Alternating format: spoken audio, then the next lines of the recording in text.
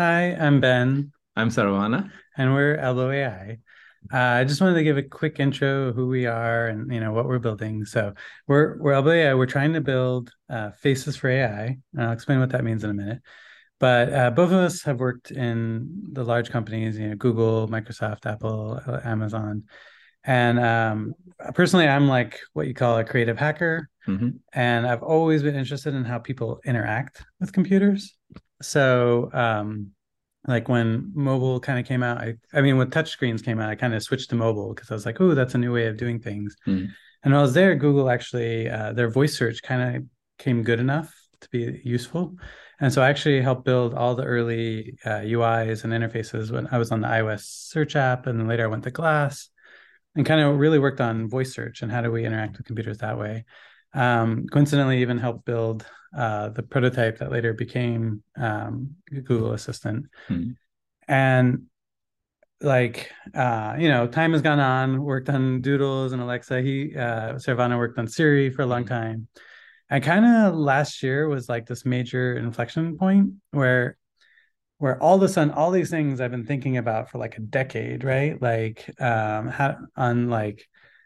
How to do interact with computers differently seemed possible because of generative AI. So like large language models finally, like if you think about Siri or Alexa and all them, they're like command and response. You say, turn on a timer and they're like, okay, timer set. But you're not having a conversation.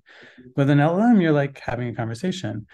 And then Stable Diffusion was also out, and like all of a sudden we could make faces and people and like really realistic photos and things.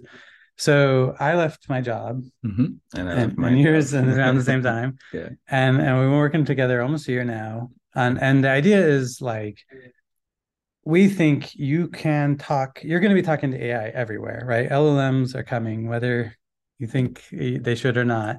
And chatbots are already here everywhere. You're already seeing them in every customer service website and everything.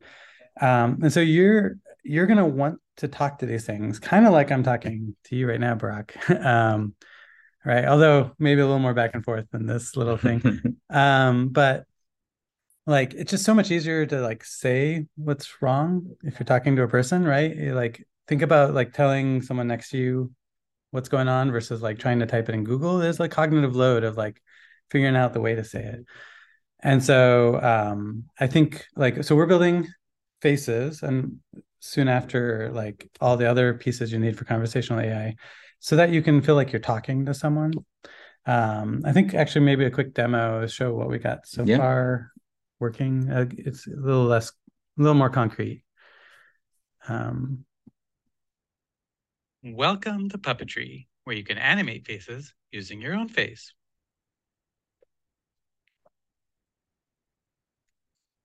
So this is step one of our plan, right? So here you take an image of a face at the top and we can make it move. We can transfer the motion from something else onto the face.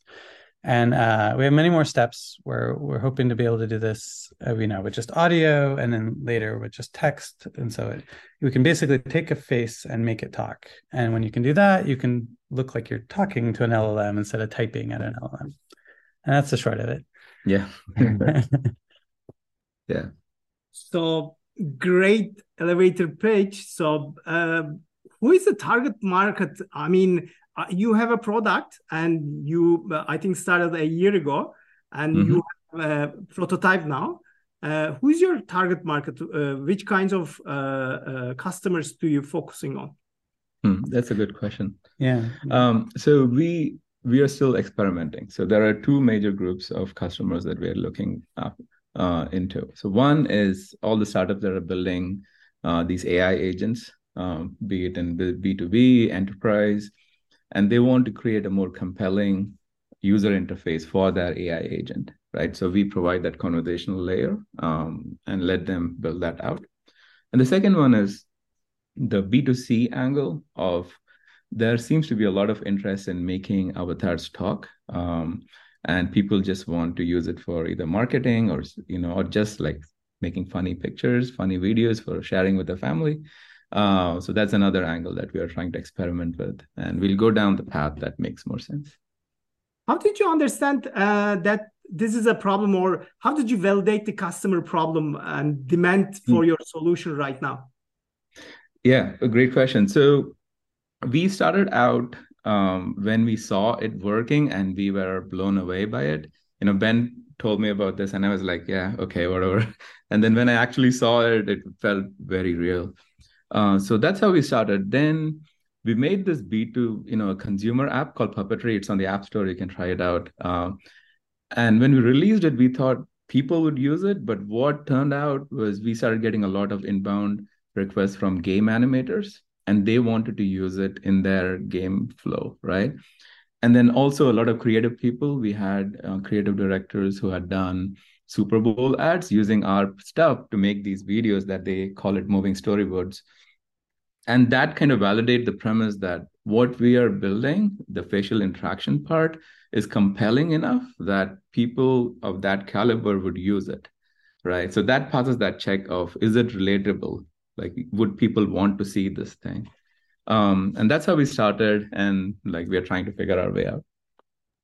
So, which kind of technologies do you use? Are you dependable on AI structures and models, by the way? Yeah, so we use our own models, but we've based it on papers that are out there. Um, yeah, I need to go into I mean, we have a unit basically. We it's broken into three parts, right? We're trying to find structures in the face, and then we, based on how those structures move, um, kind of figure out what we call a deformation map, how you can change the image. And then we have an in painting section where like I might have my mouth closed and then open, and there was nothing in the original image that has teeth or a tongue. So I now need to draw that in when the mouth opens and stuff like that. So there's a third step. But it's our own models right Yeah. now. It's doing it. And it's not one big model, Yeah, it's a like, bunch like of GPT-4 or 3, but we have a bunch of them and we know how to put together, right? And like change the internals of the models that we train and make it work. So that's what we're really good at. So, as you mentioned, there are lots of new also companies and ventures in the field, especially Mhm. in this kind of area. How do you differentiate your product? I mean, I know that it may be early today to ask this question because you are also experimenting lots of Mhm. things and you are pivoting from the first day. And can Mhm. you provide some of the any examples your approach is unique or superior from Yeah. others? Yeah, I think so. Yeah, right now I'm kind of excited from there's kind of two parts of this question, right? There's the technical part, right? Like, oh, we managed to make a model that does this. What stops anyone else from doing it? And I would argue nothing right now. I mean, you need some know-how. You need a couple of people who do know how to do it, but they can do it. But what's kind of exciting right now is that, like, with AI, there's almost no barrier to entry for anyone, actually, especially when like Facebook's doing a good job open sourcing, say, Llama, right? So even if you're making your own LLM, you have some reasonable place to start with. Mhm. And so there's this thing where all of a sudden a two-person startup actually can compete actually with bigger companies, which is almost never the case, right? So it's kind of actually an opportunity for us, that there's no Yeah. barrier to entry. So, but the way we differentiate yourself, or we'll have to, is product. So I think we're gonna have to find those that niche that like this is really solving something for them at first, and really just kind of nail that. And if I'm comparing ourselves to a big company, they're probably not going to care about such a tiny niche. And then Mhm. other small companies, well, if we move faster or we find it first, Yeah. that'll be our advantage. There are in the facial space, there are like quite a few companies who are doing this. Like they do, like you can give an image and they animate it. And most of them, like, they are going down the enterprise, create a training video, or create a, employee video kind of a thing. None of them are really focused on the conversational aspect, right? So there is a lot to do if you want to do it in real time and try to do that, have a conversation with an AI LLM, and then just taking a video and doing like a batch processing job of generating the animation. So I think that's what would differentiate us in terms of providing that conversational layer, right? And being in front of the user. Then the other Yeah. thing is we can do dogs, Yeah. which I haven't seen anyone else really Yeah. do. Yeah. We Uh, are we are state of the art in animating Yeah, pets. pets, yeah. So when did you start the company? When was the exact time that you have left your earlier jobs? Mm. Yeah, so the company itself started in December 2021. That was a month after I got my green card, decided I wanted to quit and do something on my own. But I was already fascinated back in, I think it was 2020, early 2020 or 29, late 2019, where the avocado chair, I don't know if you remember, OpenAI published a paper for the first DALI model where they had this text to image generation of you can say, hey, create a chair in the shape of an avocado, and it would generate an avocado chair. And that just blew my mind. Like I just couldn't imagine that something that like that would be even possible. And I was already in like the Siri AI stuff, and like I just couldn't comprehend it. So decided to do like AI courses and stuff. And when I got my green card, decided to quit and do something on this side. Started out, found a friend along the way. We both together, combined efforts together and tried to build like a children's product. And this was around May of last year. That's when I quit the job. And along the way, we met Ben, and we met him for lunch, just to ask him some thoughts on how we should build the product. And he was like, "I'm also going to join you guys." Yeah, but then I was like, I'm just gonna leave my job and join you guys. Let's just do this.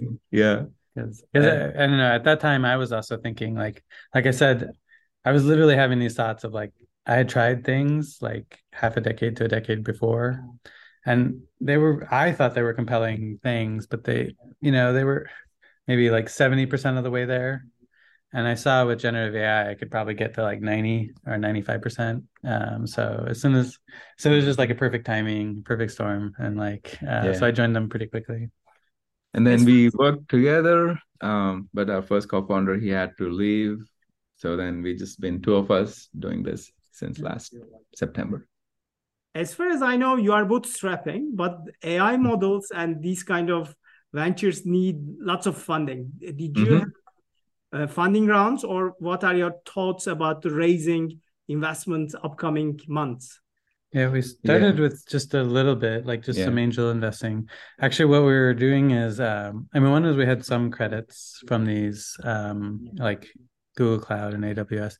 But Mm. actually, one thing we found is crypto kind of went Mm. down. And so there was a lot of used GPUs you could buy that are still great GPUs. Yeah. And so we just have a bunch of GPUs running in in his my closet. closet. Like he doesn't even need to turn the heater on in the winter. Yeah. Uh, Because yeah, so we got so between the credits and a lot of GPUs that we kind of got used from other crypto people and gaming people, you'd be surprised how good these GPUs are. yeah. The consumer grade GPUs from NVIDIA are almost as good as the server class ones. Um, and yeah, we just run it out of a closet. We've got another server machine that we got on a public auction for $200. That was like a big server. If you purchase outside, it'll be like $24,000. Um, and we put that in our closet, change the fans, and it's working. So that's how we kind of bootstrapped our way into this. But you are planning investment rounds, I think, upcoming in the Yeah. road. So yeah, we Mhm. have a demo day. So we got actually into an accelerator Yeah, recently, a Global 500. It's actually really nice. I've been super impressed with them. yeah, And we have a demo day coming September 27th. yeah. And that's going to be the start of our, we'll try to start fundraising Fundraising on and that. I mean, working alone for a long time and being an accelerator, what are the differences and what are the Mhm. unique value proposition? I mean, additional value of the acceleration program. I Mhm. working alone, it was kind of fun, like being able to just build. Like it was just like building stuff, exploring. I don't know. I definitely like starting that way. Mhm. I will say that accelerator is they're forcing me correctly out of my comfort zones. There are things that like they're Mm. suggesting, oh, you need to be doing this, you need to be doing this, that I would just never do on my own, even like, but with that extra, like I trust them, and with that extra pressure, I'm like starting to do it type of thing. So I found it extremely valuable. Yeah. Yeah. And Finder Global in particular is a very personal program. Like you have it's a very small cohort, and you have very great mentors who are you can talk to at any time. And it feels like, and we also get office space. Like we are actually in the Finder Global office right now. So it's been great. Like but also it's kind of a lot of other things that we need to learn. And I would say more importantly, unlearn, right? That we have learned over the years in big companies that are no longer true when you're doing a startup. Um, and it's nice. Yeah. Yeah, before that it was like I was seeing Ben's face like the whole day, weekends, right? I've been seeing him more than my wife or children. Now I see more other faces now, so it's nice. So I'll ask you this question separately, both of you. Uh, Mm-hmm. what's your superpowers? Mm. Well, mine has always been I've been ridiculously fast, always. Yeah. Like actually it was like I remember in school every parent teacher conference, my teacher would be like, he knows the stuff, but he's working so fast, he makes these careless errors, and they all tried to get me to slow down, and I didn't luckily listen to a single one of them. So Yeah, that's he my doesn't big listen even now. yeah. Yeah. Yeah, I totally agree. He can do stuff that I'm surprised he could do. My superpowers, I can do many things at the same time, so that kind of helps me, and I learn really, really fast. So I was never like in computer science or anything. Everything I've learned has been on the job, including AI and all this stuff, and now sales and marketing.